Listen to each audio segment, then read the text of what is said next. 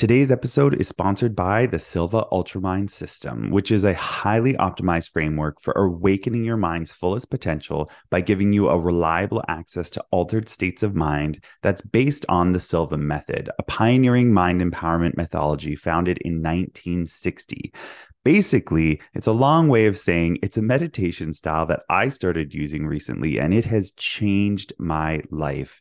It's more of an active type of meditation. So it's not any of that like clear your mind stuff, get super quiet. It's more of an active, like doing something with your mind. You're actively thinking. And I can say I've seen measurable difference in my life since implementing it. They also have a super easy to use app, so you can use it on any smart device that you want. So if you're interested, you can head on over to our show notes and look at the Silva Ultramind System link that we have there. Now, let's get on with today's episode. Hello, everyone, and welcome to another episode of Gay Men Going Deeper. This is a podcast where we talk about personal development, mental health, and sexuality. Your hosts today are Matt Lansedal, Callan Brecken, and myself, Michael Diorio. Collectively, we have over 40 years of experience in the personal development world, and if this is your first time listening to us, we want to welcome you to the show. We each have our own coaching practice, and in this podcast, we're giving away all of our best stuff. Today's episode, we're going to be talking about navigating difficult conversations. We're going to be answering these questions in particular. What is an example of a difficult conversation you've had, and how did you approach it? How has vulnerability strengthened your relationships? And then what tips can you share for anyone who has to have a difficult conversation? Reminder for everyone out there that we will be continuing this discussion in the last Thursday of the month in the Gay Men's Brotherhood Zoom Hangout. This is where we give you guys a chance to share your own thoughts on the topics that we discuss here on the podcast. So to find us, go to the Gay Men's Brotherhood Facebook group and check out the events tab to RSVP. We've got 2 times for you to choose from. Reminder, guys, this podcast and YouTube channel is listener and viewer supported. So if you enjoy what we're creating, you can support us by heading over to our Patreon page and contributing to the show. You can also subscribe to get early access to episodes on Apple Podcasts. All of your support helps us to continue making content for you and supporting our community. So we thank you in advance. Also, please check out our new attachment style quiz in the show notes to find out what your attachment style is, and then we'll send you an email where we give you a free report on it. Okay, before we jump in, we want to start, as we always do, with a review from one of our viewers. This one comes from Christopher Aureta on YouTube and on the episode on masturbation. And he said, "A brilliant, lucid, enlightening, and liberating discussion between the two of you. What an important topic to explore. On a more personal note, your channel helps me to grow in self-understanding and joy. So thank you." And we want to thank you, Christopher, for that comment. Also, I want to give out a shout out to someone who did not necessarily leave a comment, but a lovely man by the name of Archin, who on this past Saturday, it was Halloween, he walked up to me in the middle of a dance floor, a packed dance floor, just simply to say thank you to me and to you, Callan and Matt as well, for the podcast. He listens to our podcast on his commute on the train. And so he said that he listens to it on his train commute. It's part of his day, and we have helped him grow in so many ways. So Archin, thank you so much for having the courage to walk up to me in a dance floor in costume nonetheless, and say thank you. We had a really big hugging moment on the dance floor. I'm sure everybody was wondering what the hell was going on. So yeah, I just want to say thank you to him as well. Aww. I know, right? I love that. Okay, so today, guys, we're going to be talking about difficult conversations. We all have some history with this, I'm sure, if we think back, and we will all have to have a difficult conversation in the future. So for my little intro today, I want to start off with defining what that is, give some examples for anyone out there who might be wondering what exactly are we talking about, and then why it's important. Okay, so the way I define a difficult conversation is any conversation where when you think about having it, it brings up discomfort in you. It makes you feel uncomfortable. So, of course, this is going to vary person to person, but it usually involves people having conversations with people we care about or whose opinions we care about. That's where the discomfort comes in. So let me give you guys some examples. On one end of the spectrum are like some more obvious examples that probably come to mind, like a breakup, coming out to someone. We've all been there. That's a very difficult conversation to navigate. Any kind of conflict with someone that we love can be hard. We're just giving bad news to someone. But there's that, and we're going to talk about that. But then there's also those everyday examples of different conversations that we run into. So some examples I have on this category are telling that super sweet guy that is super nice on paper that you're just not feeling any chemistry and that you don't want to see him anymore. Okay. Oftentimes people just ghost, and I don't agree with that. So having that conversation is really hard. Telling your family, your mom and dad or loved ones, that you won't be making it home for the holidays this year. Another example is when your friend says, I want your honest opinion on this, and you know they're not going to like it. But you want to give them the honest opinion anyway. So generally speaking, a lot of conversations that I think people find difficult are saying no. That can be very hard for people. That's a difficult conversation. Setting a boundary or maintaining a boundary, if a boundary has been violated, can be a very difficult conversation to have. Apologizing can be a very difficult conversation to have, or simply just telling the truth. All of these are examples of difficult conversations. So hopefully that stimulates you guys into thinking, okay, yeah, this is maybe a topic that I do need some help with. So why are we dedicating an entire episode to this? I really liked this topic because there's a trend that I've noticed recently, and it kind of came to me as we were discussing ideas. So with my own one-on-one coaching, and even within the Healing Your Shame group workshops that we're facilitating, it's great to have these guys have these aha moments and moments of clarity, and they make these significant mindset shifts, and that's all lovely. But as soon as it comes to having to communicate with someone that they love, it sends them into a mental and emotional tailspin. As soon as we get to the part of our coaching where, okay, now is the time where you're going to, the action item is for you to talk to someone, to communicate with someone, it's like everything just goes out the window. People know what they need to do intellectually, but the actual conversation itself sends them into a panic. This happens all the time. So it got me thinking. I was dissecting it, and here's what I've come up with. Happens to me too, by the way. I'm not infallible. At the core, what makes a conversation difficult is that it puts us in a vulnerable situation. And the way I'm defining vulnerability is opening ourselves to emotional exposure, using Brené Brown's definition here of vulnerability. So when it opens us up to emotional exposure, it brings up a lot of negative emotions. And then communicating with someone when these emotions are present is very difficult. Either they take over completely, that's me, or it's just hard to navigate conversations when we're feeling all these negative emotions coming at us. So that oftentimes, though, that one conversation, that one difficult conversation is the one thing standing in the way between you and inner peace, between you and a deeper connection with somebody, between you and your goals even. And so that's why I think this topic is super important, and why we're going to be sharing with you our experiences today. Really, we were talking about having difficult conversations, which is about how we navigate our emotional response during these conversations, during and before, and even after. Okay, so to get the most out of today's episode, I want you, viewer, listener, to have an example in your mind that you can think of. I've given you guys a whole bunch of ideas. So think of either a difficult conversation you've had in the past, whether it went well or not, or perhaps maybe one that you know deep down, oh yeah, I know I need to have this difficult conversation, but I'm just not having it. And then I want you to think about that and use whatever we're saying here today. We're going to share our own experiences, but use that in your own, how it applies to you. Keeping in mind that for difficult conversations, we tend to trigger our trauma response. So that's fight, flight, freeze, and fawn. Quickly, I'm just going to go over what that might look like in a difficult conversation. So, and I'll definitely share some of mine with you, and I'm sure Matt and Cal will do the same. So when you're looking at the fight, that's going to look like criticizing and defending the other, or defending yourself or criticizing the other person. If it's a flight response, you're likely to just avoid the conversation, try to put it off, want to run away, not have it at all. If it's a freeze response, then in the midst of that conversation, you'll find yourself shutting down from the conversation, withdrawing completely, stonewalling, being completely unresponsive.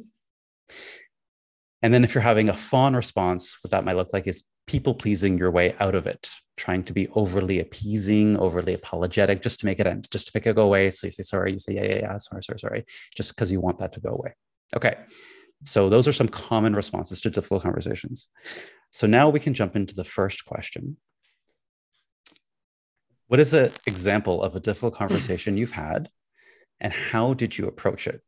So again, guys, maybe if you can share what of your 4 Fs that you normally would do or that you have done. Fight, always fight. Callan, you go first. I'm like, oh, you fucking coming for me? Like, I'm always, because that's how I learned growing up, that anything was going to move or shift or change. It was always just like, okay, well, I'm the only one who's willing to show up for me, so I have to fight. And so that was always my default mode. What about you, Matt? Oh, we're not answering. Are we doing the whole share? Yeah. Answer the example and then how you approached it. Okay, Yeah. she's pretty today. It's fine. So I did not want to go first because I couldn't think of one, but then I thought of many of them as you were talking, Michael. I was like, oh yeah, that one. Oh yeah, that one. I can't say specifically how I specifically approached it. I know that I have a process when I know I need to have the difficult conversation, but I also want to acknowledge that there is 2 parts to this. There's having the difficult conversation that you are mentally and emotionally and physically prepared for, that you've like gotten ready to have. And then there's the one that somebody springs on you that you did not know was coming, which are 2 very different things. And the second one is when I tend to jump more into the fight because I feel sometimes like I'm being ambushed by it, which I think is a tactic sometimes by people who are having difficult conversations. They don't give the other party the space that they might need in order to mentally prepare for that conversation. So it's like every time somebody's like, oh, we need to have a conversation, it's like, oh, now all the bad things go. But it's like, okay, give them a little tidbit of being like, okay, I need to have a conversation around this topic.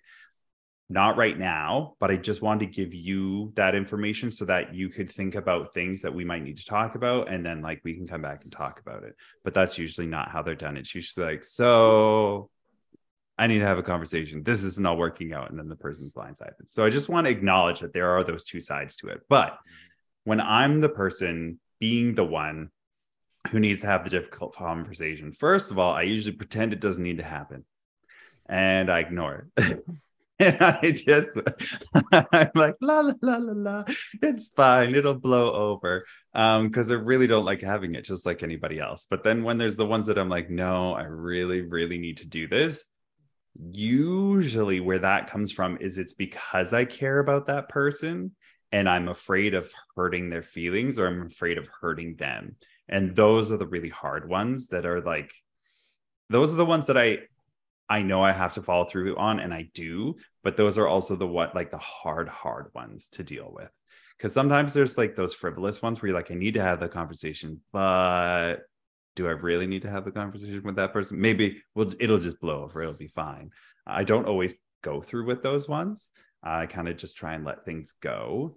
But with the hard ones, I remember kind of specifically, there was somebody I was dating here in Toronto, and one of the loveliest people, still one of the loveliest people I know, just like so bubbly and energetic, and just like, this is like their personality. That's what I was so attracted to. Like, they're just such a great person.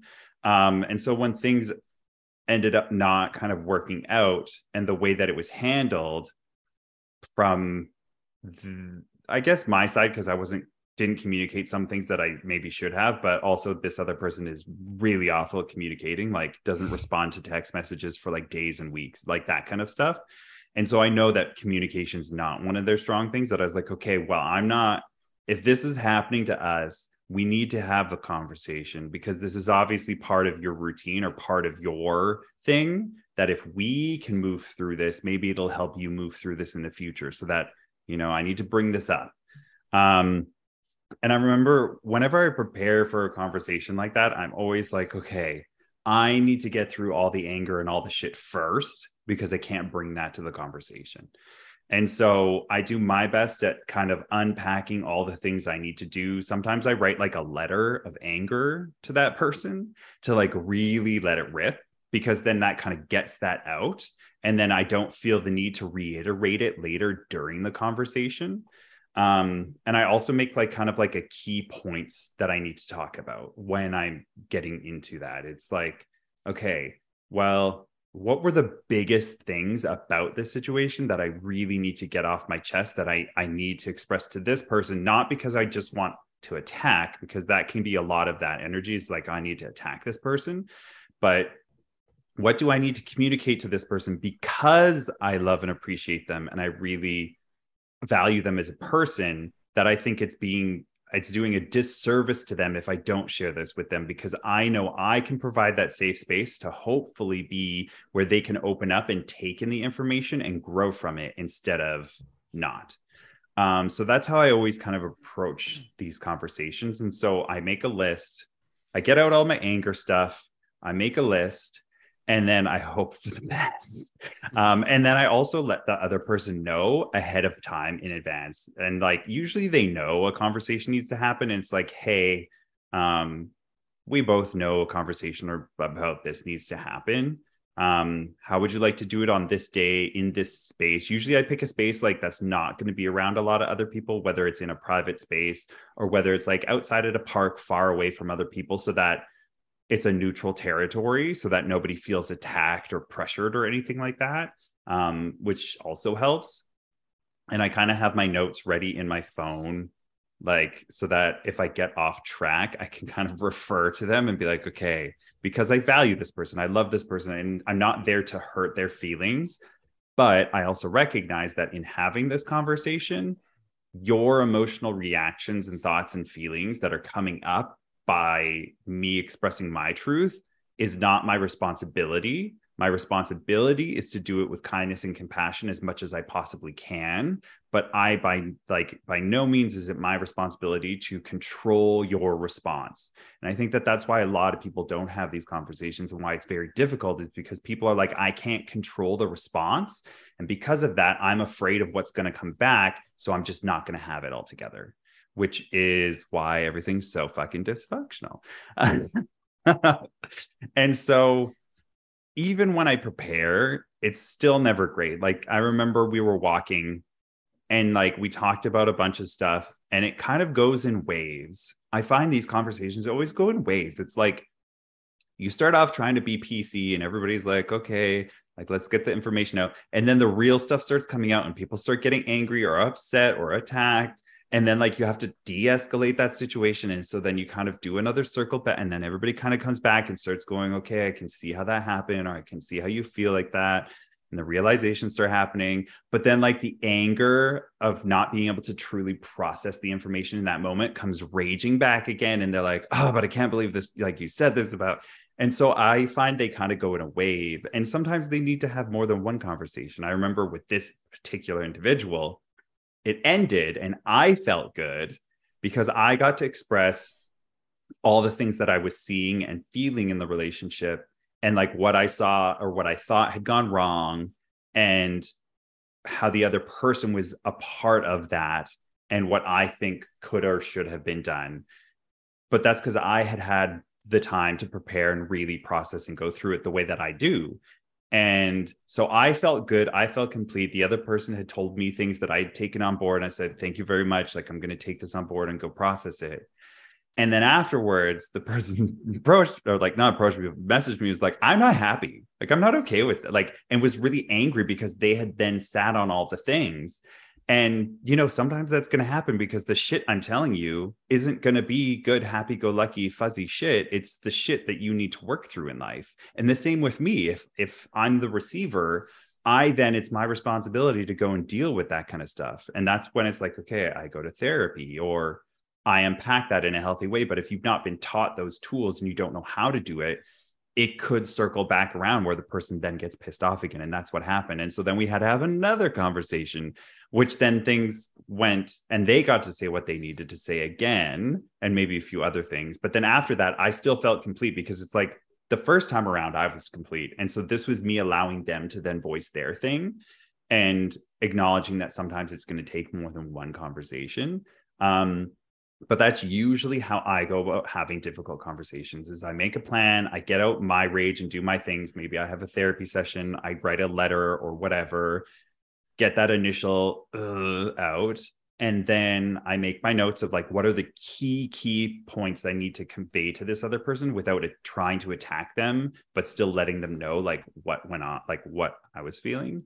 And then we have the conversation. Maybe it's one or two, and that's always uncomfortable and never feels good, but focus on doing it with kindness and compassion.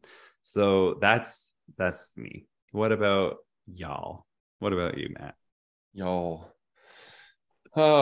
Yeah, I'll say that this area has been one of my greatest areas that I've had to work on, because I codependent, people pleaser growing up. I'm highly empathic, and I can feel when other people are disappointed by my truth, and I would always deny my truth to accommodate others so I didn't have to feel their disappointment. So I want to preface with that. The most challenging, and again, thank you, Michael, for these questions, because I really had to dig in and think about what is the actual hardest conversation I've ever had to have. And I'm going to share it with you guys today. I'm a little bit nervous to share it, to be honest. It's around sexual turnoffs. Talking about sex and sharing with somebody that I'm not turned on, or I'm turned off by something they're doing or something that they are, is by far the most difficult type of conversation for me to have. So this story has two heads to it, and I want to share both of them. So I'm not sure which one. I'll start with the very beginning. Okay, so one of my past sexual partners, I was in a long-term relationship with him, and there was, well, actually, I'm gonna go back a little bit, because I have sensory processing sensitivity, which means that I have pretty much all my senses are heightened, including my sense of smell. Okay, so that is very important to understand about the direction I'm taking this conversation. And throughout our relationship, I started to notice, this was like years into our relationship, I started to notice that there was lack of hygiene, and it really bothered me. I'm not a piggy. I'm the opposite of a piggy, actually. Like, I'm very much like clean, hygienic. And so this started to happen, and I started to be very turned off sexually. I lost attraction to my partner. And the main area would be with unclean foreskin. That was the biggest issue for me, was the smell of unclean foreskin. There's something about it that it just really grosses me out. And I was with this person for a long time, and I let this unspoken thing destroy our relationship, to be completely honest. I didn't have the conversation, and I just kept denying it. And we went years without having sex and being intimate. And so that's important to note, because the universe is very, very magical, and it works in mysterious ways. And another past lover after this previous person came into my life, and this same issue arose. And I was like, oh my God, why? I'm like, no, I'm like, I don't want to go through this. I do not want to have this conversation. And I contemplated ghosting. I contemplated just ending it and not giving a rationale. And I'm like, no, I'm like, you've done so much work, Matt. You can tolerate this. You can move through this conversation. This is important to have this conversation.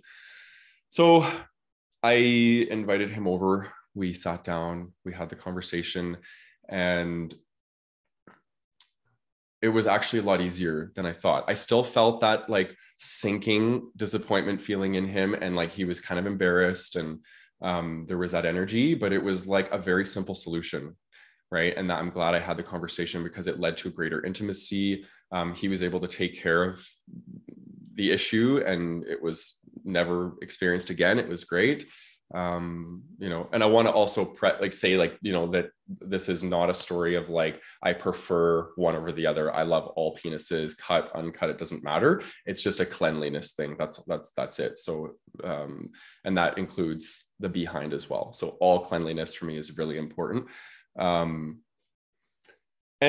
yeah, I think the biggest thing that I noticed in the conversation is I had to I had to just be willing to get into that energy of like super uncomfortable. And I just voiced it. I was like, this conversation is going to make me really uncomfortable, and it might make you uncomfortable. And I just let, and to what you were saying, Callan, I'm like, I find that it's like, it was really hard for me to like, just to give him a heads up, be like, hey, like, I want to talk to you about like a sexual turnoff I'm having about you. Can we do it on Wednesday? Right. Like I couldn't do that in this case. Like it had to come like out of left field. And, but yeah, again, a very simple solution to a very difficult conversation. And it changed everything. Our intimacy then bloomed. He knew what my needs were, and he was even able to accommodate in other areas, because it brought us into like, okay, a conversation about like, what are some other turnoffs for you? What are some turn-ons for you? And it really led us down a road of deeper intimacy. So yeah. Wow. Great example. I thank you for sharing that. I mean, that in and of itself was a difficult conversation to have here on the podcast. So thank you for demonstrating that for us. And Callan as well. You guys both had some really good tips. I think that example that you just shared, Matt, is a great one where a difficult conversation at the beginning, I said it could lead to, not always, could lead to greater intimacy and connection. And that's a perfect example of that. So thank you. And also, like, way to go for going to the most difficult conversation. I think the question was just share an example, but you went all out. So good job. Yeah. I contemplate, I'm like, do I share this? Is it appropriate? But for me, it was, because it is a very big deal for me. And I think a lot of people can learn from that, because how often are we ghosting people because of sexual turnoffs, when it's like, we can move into having the conversation. And obviously, if it's something that can't be changed, that's where it becomes even more difficult. Like if you don't like something that is an attribute of somebody's that they can't change physically, then it's like, okay, how do we navigate that? But in this case, it could be changed. And I thought it was important to talk about it. I'd be willing to bet if people had the skill of having difficult conversations, ghosting rates would plummet or go down. That's like, sure. I literally have notes about that, because like one of my recent experiences was kind of around ghosting, and I'm just like, I'm waiting to talk about it. Yeah. So anyone out there who doesn't want to ghost or be ghosted, listen to this and send this maybe to someone who might need it. Yes. Okay. So in my example, I'm going to come at it from the example that I have the most experience with recently, which is my own relationship. Most of my difficult conversations these days are in the space of my romantic relationship. I will say as well, it's an area that another reason I chose this topic I want to talk about is not only because I see a lot of guys struggle with it, but also because I myself have struggled with it in various ways in my whole life. So for me these days, it's coming up sort of in these difficult conversations with relationships. And navigating conflict specifically. And I have permission to share this story. So the example that I'm going to give was with my partner. We have been on this podcast before talking about how the biggest issue that we experience is our communication skills. We communicate very differently. We have completely different needs. We see the world in very different ways, which can make communicating very, very hard. So one of the examples I'm going to share this, I think was maybe a couple of years ago as we were coming out of COVID. It was the first, we're a COVID relationship. So we got together during the pandemic and we had like a long time, just the two of us. One of the first times that we went out to a nightclub. And it was the first time that we're going to be in a nightclub situation. I am very much comfortable in these situations. I'm in my element. I love it. I've been going to gay bars for years. I'm having a great time. Not so much for him. He's coming at it from a very different history, very different experience. So it was our first time together, being together in this big gay setting. I was excited and looking forward to it and having fun with my friends. And, he was there. So while we're at the event, we walk in and, it's the first little bit and I can sense his tension. I can just sense something's off with him. Right. And I want to just have a good time. I want to dance and have a good time with my friends.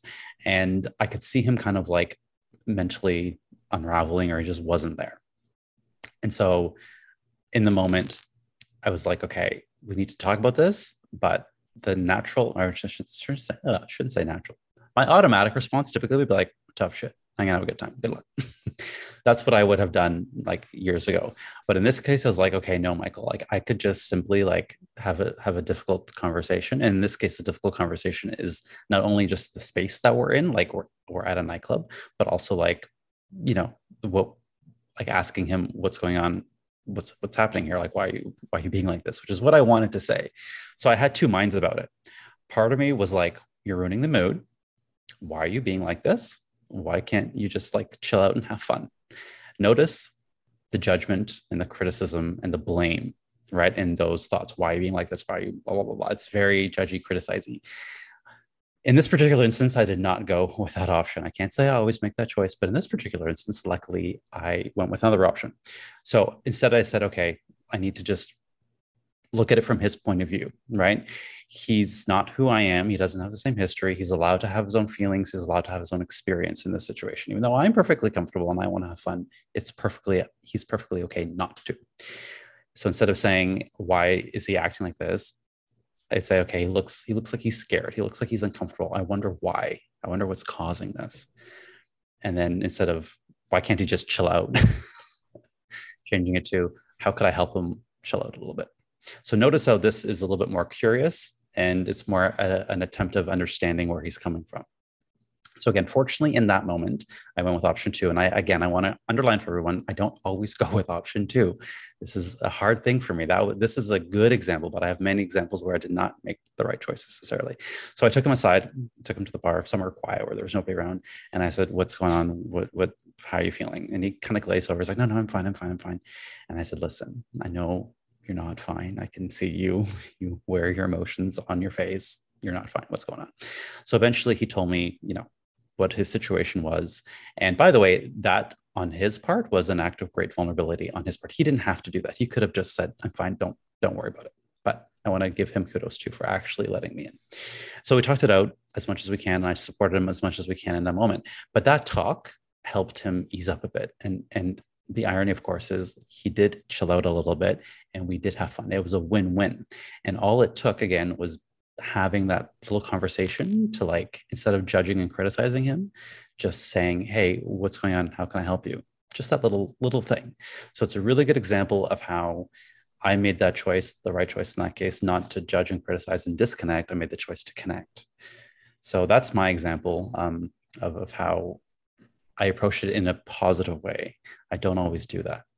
So a lot of the examples that we've heard here today, we've talked about vulnerability and how at the core of this is talk about being vulnerable in our relationships or with people.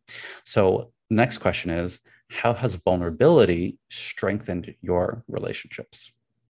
And we'll start off with Cal.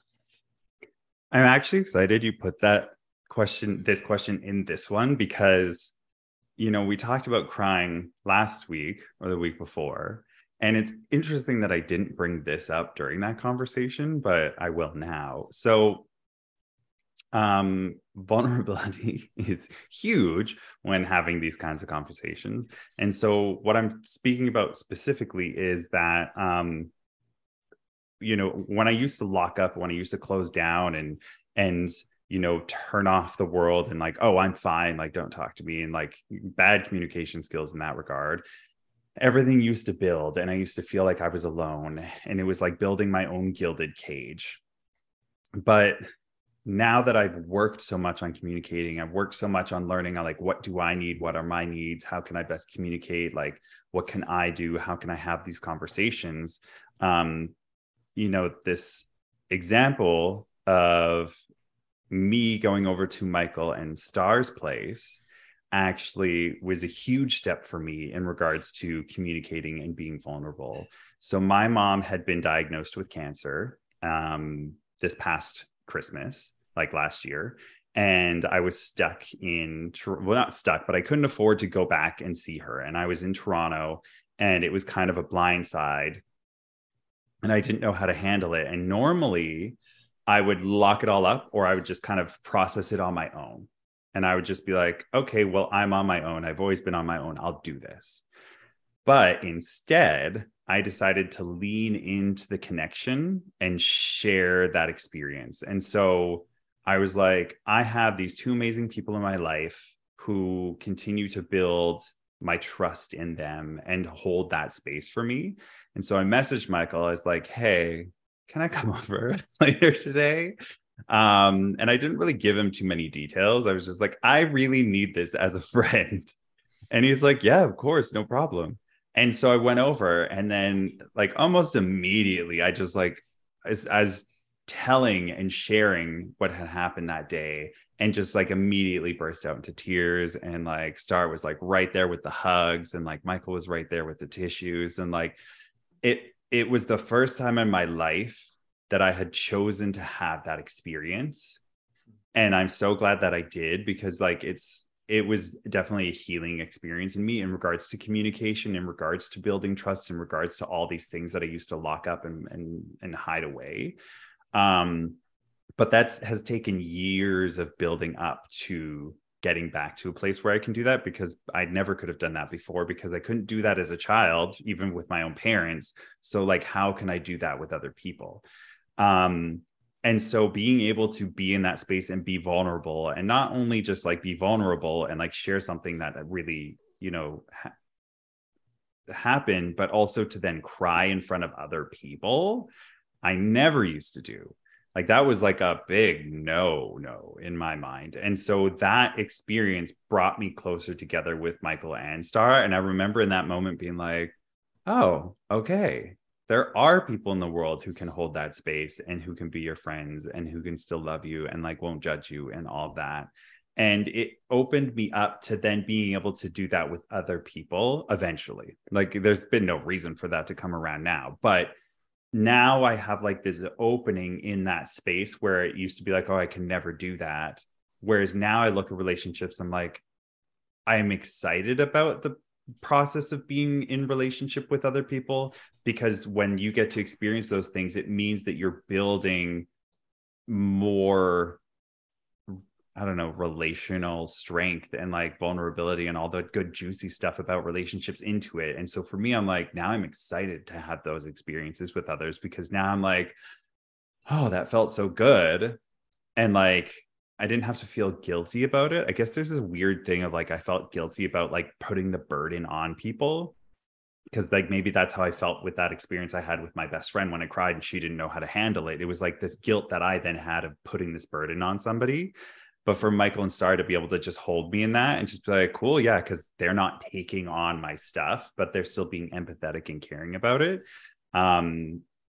That vulnerability really helped for me strengthen that relationship that we have. So I want to thank you, Michael, for being a part of that. And thank you for opening yourself up to it.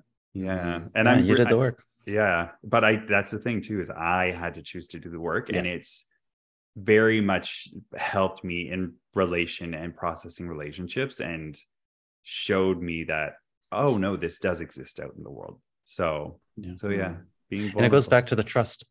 We did a couple episodes on trust a few episodes back, right? What builds trust? That is a great example. Yeah, exactly. So that's my story on vulnerability and strengthening relationships. What about you, Matt?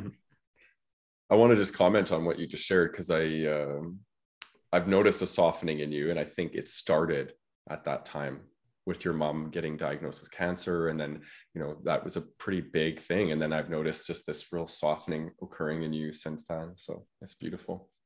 Thank you. Yeah. I was trying to think about how to answer this question, if I wanted to go platonic or romantic, but I think I'm going to answer both. So I've talked about, in previous episodes, that I'm demisexual. And for me, vulnerability is my special sauce. I love it. It's, it arouses me, believe it or not.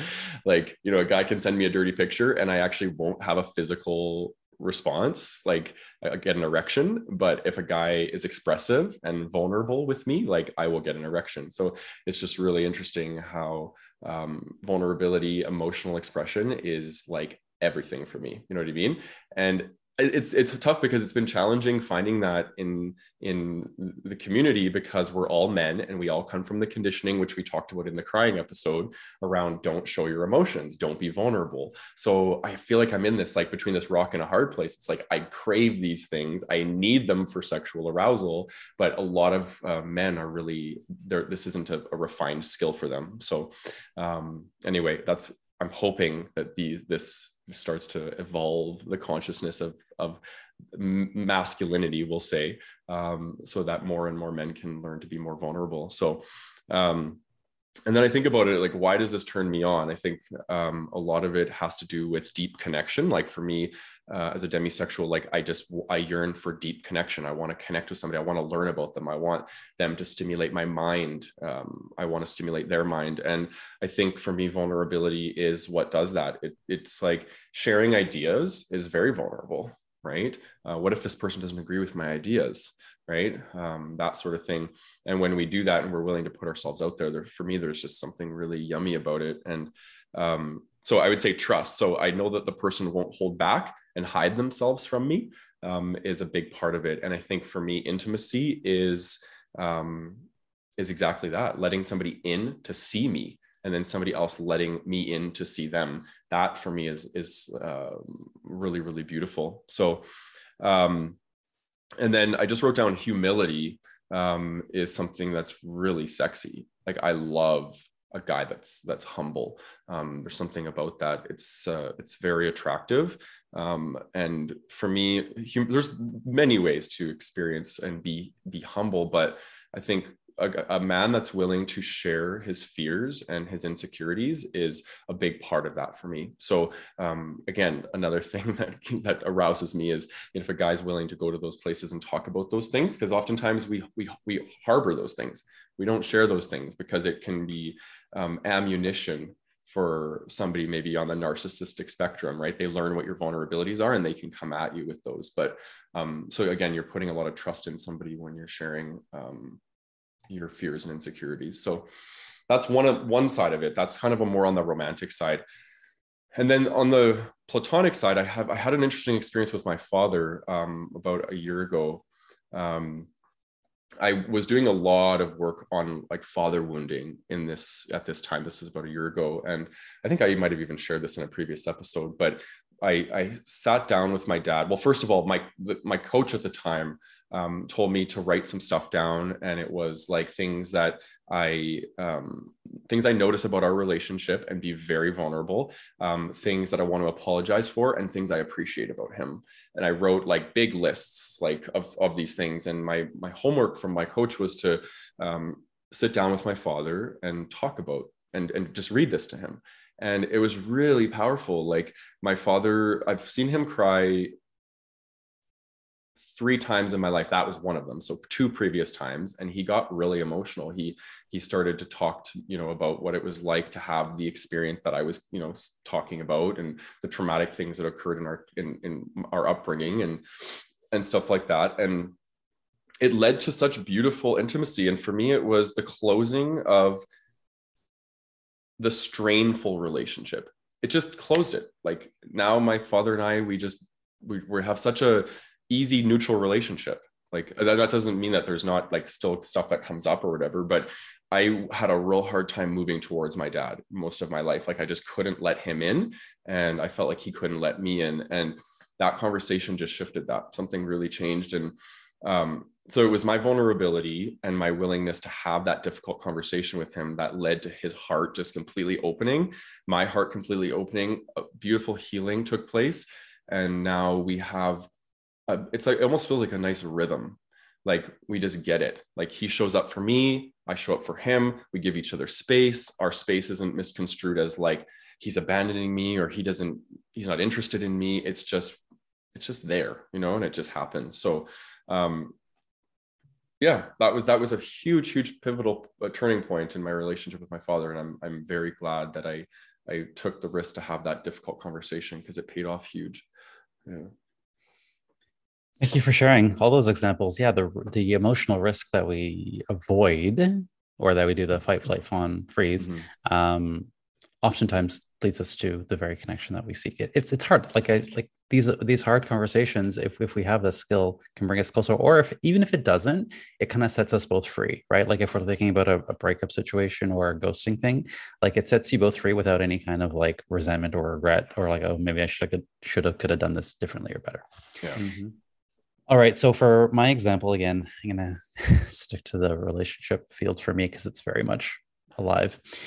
So normally I've talked about how vulnerability in the sense of like sharing my wants, because similar to Matt, I very much have a people pleaser history that still likes to come up from time to time. And so a lot of the vulnerability at the beginning was about sharing what I want and my own needs and desires, and at the risk of being rejected. So that's kind of where I've done it in the past. Today, I'm going to take things a little bit differently, sort of the next phase of that, where I've seen vulnerability for myself strengthen my relationship, is that the forgiveness piece. I used to hate apologizing. Very much pride, very much my ego. I would not want to admit wrongdoing, probably because my conflict response was similar. It was a fight. It was criticize and defend. Here's all the ways I'm right. Here's all the ways you're wrong. And I'm going to just keep coming at you until you break down. But where does that leave me? So what? I'm right. We've completely disconnected, right? It does not leave us any closer together. It does not lead us anywhere. So my learning over the last couple of years has been to be the first to apologize. And let me tell you, not only has it changed our relationship, it's so much it's better for me. Like it just makes I'm lighter because of it. So my partner would agree that in about 95% of the time these days, I'm the first one to reach out to repair a rupture. Which I cannot believe that I'm saying that, because I would never do that normally. And keep in mind, I don't really want to. It's not like I'm excited to do it. But every time we do have that kind of rupture in the relationship, usually I'm the first to be like, okay, fuck. Okay, here's where I went wrong, or here's where we went wrong. I want to make this better. I want to move it forward. We're both stubborn people. I'm very stubborn by nature. So is he. We both love being right, and we both love to tell each other how we're right and the other person's wrong. So it could make communicating very challenging. So again, but what's the cost, right? We've gone down that road and we've had, conflict, and at what cost? We end up making things worse. We end up rupturing things even more. Someone has to be the one to make the first move, to extend that first olive branch. Someone's got to do it. That is very vulnerable. It kind of, to me, my thought process at the time was, well, then I'm admitting that I'm wrong, and I would never want to do that again. Very much my ego, very prideful. But I've learned to, if ultimately what I want is connection, and ultimately what I want is intimacy, then I got to just put that away. Just put that away and at least make that first step. So being the first to apologize, or even actually, I shouldn't even say apologize, just being the first to reach out has been a very uncomfortable thing to do. I feel like, it's just putting the tail between my legs, but I reframed it to say, no, if I could be, I'm just as uncomfortable being angry and like festering here on my own. The alternative sucks. So might as well just go and reach out and say, hey, listen, I'm sorry. Or, hey, listen, we need to talk, or whatever that might be for us in that moment. So in a conflict situation, I'd say that's how most recently I've learned to be more vulnerable and soften after coming out of these like super fight responses of criticism and defense.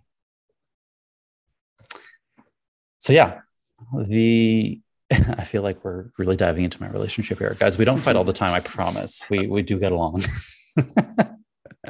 Yes, I can attest to that. But I realize that relationships do give us the container, right? Like it doesn't have to be romantic. It could be friendships or with parents, whoever. But these relationships do give us a container to practice all of these great skills.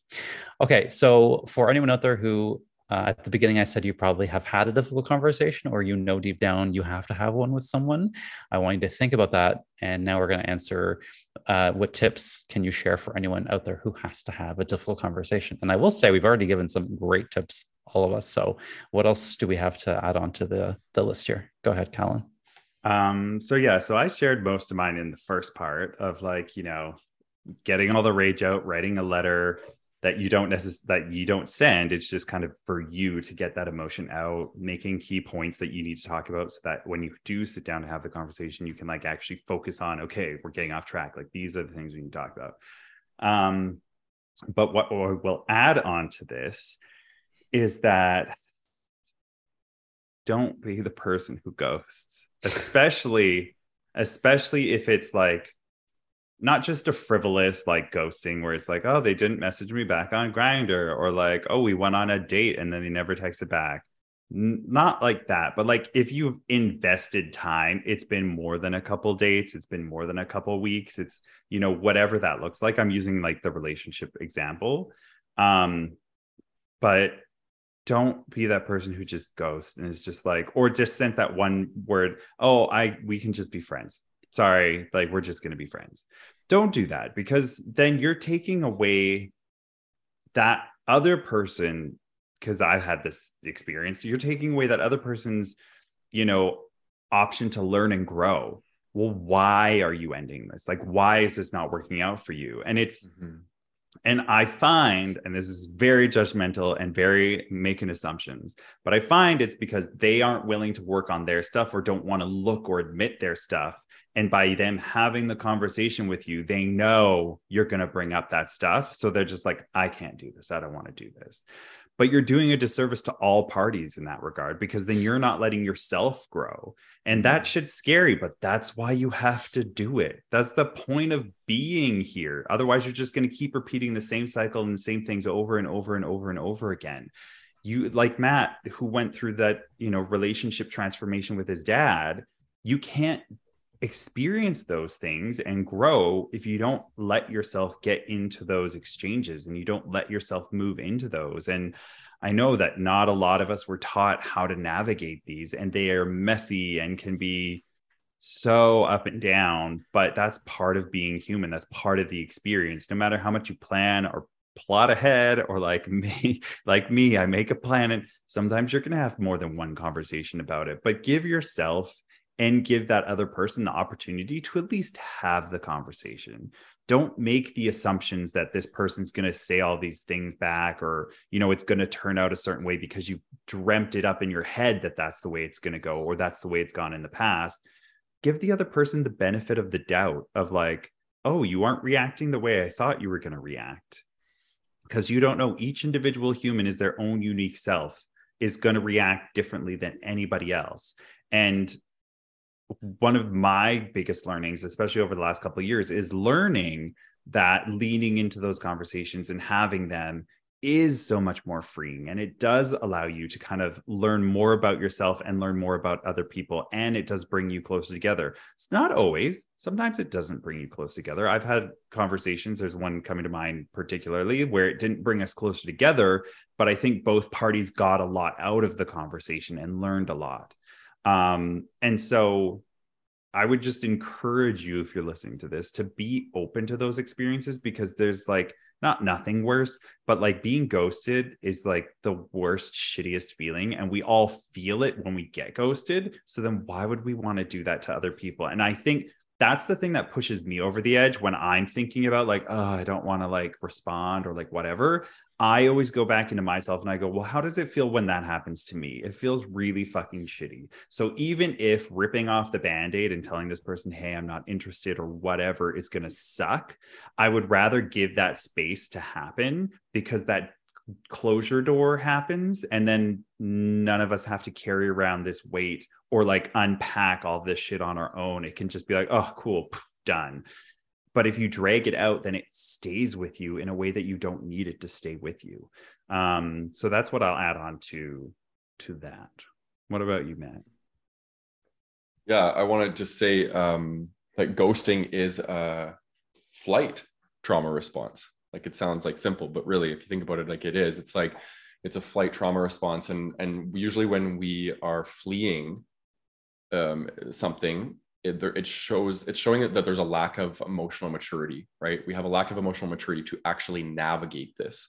So again, like we have so many podcasts that can help develop this. The Building Better Relationships course, a lot of that is about the first half of that course is developing emotional maturity, connecting into your relationship with yourself so you can be more mature in your relationships with others. So I just wanted to point that out.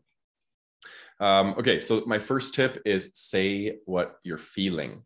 Okay, and that has two prongs to it, because say what you're feeling in the moment is like, you'll notice like, you know, at the beginning of this, I was like, I externalized my feeling that I was nervous to share my story because it was bringing up discomfort for me. As soon as I externalized it, it was gone. There was no more nerves. They were gone. It was like me trying to hold it in there without being vulnerable, wanting to share it. That was making it like stir around inside my body.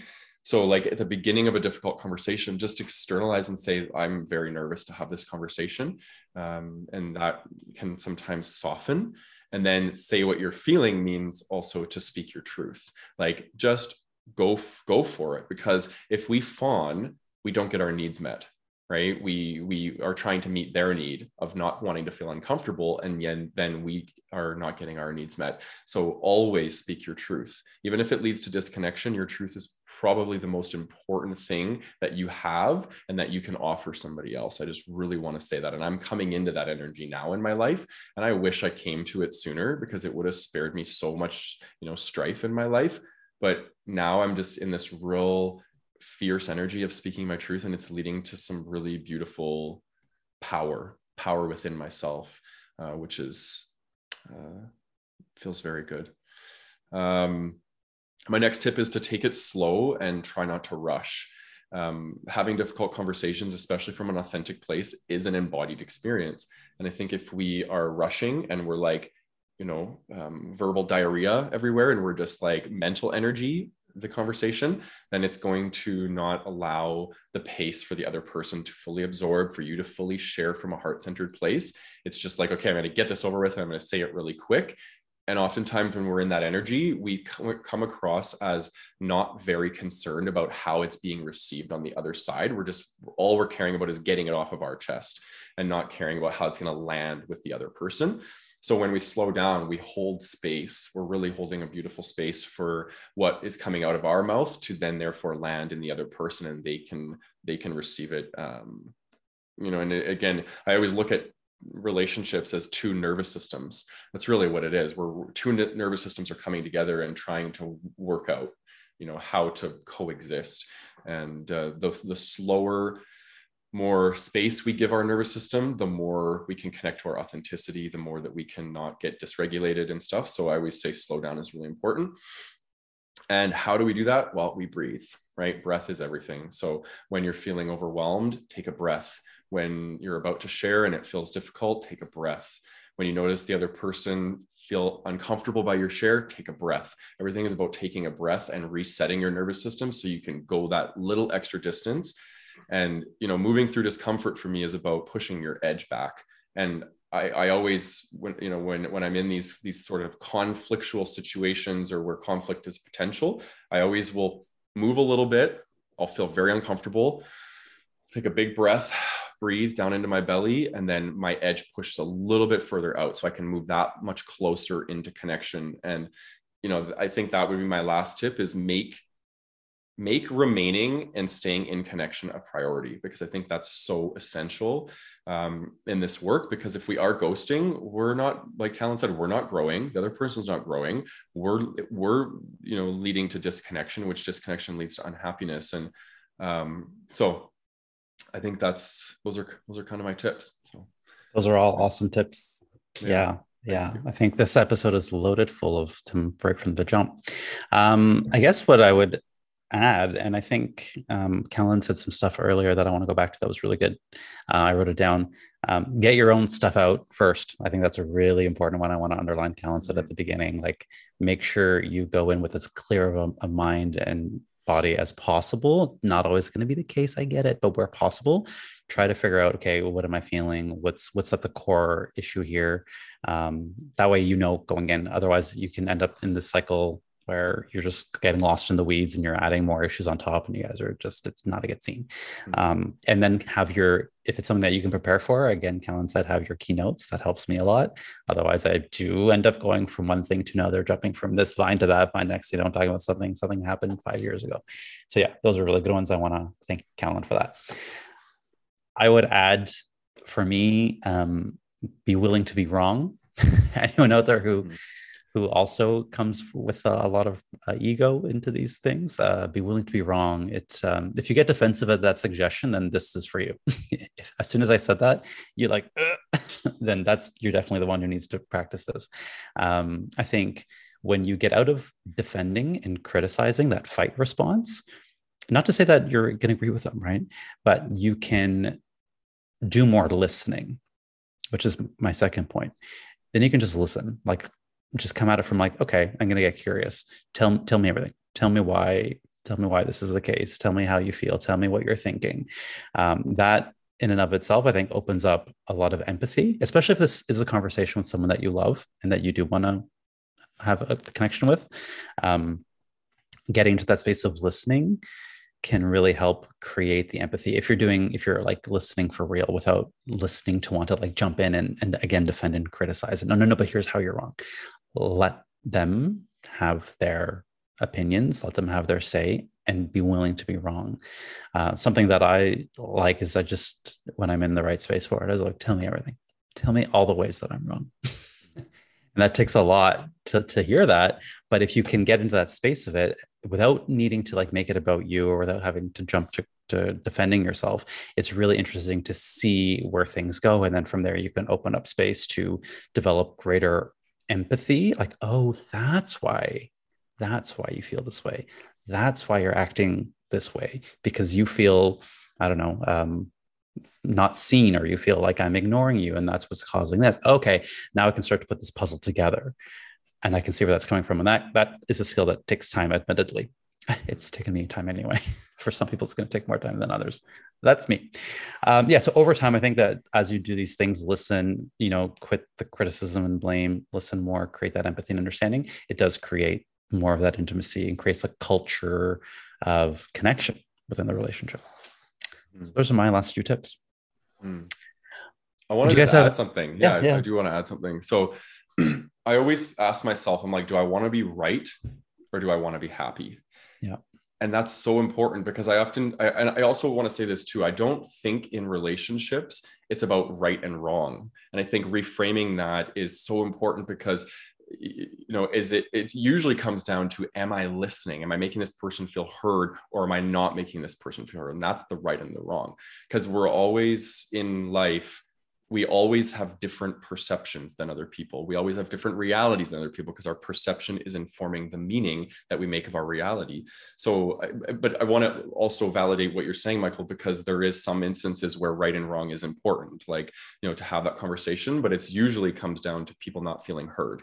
And are we offering somebody that space to feel heard? And when we're wanting to be right, we're not. We're just, our ears are turned off and our mouth is turned on, and we're literally going in hard, right? So it's like, how can I slow that down, and how can I make connection a priority? So yeah. And I want to piggyback on that and add to it that it's understanding does not mean you are in agreement, and that you should be listening with the intention to understand, and that will help that goal of like, do you want to be right? No, you want to understand.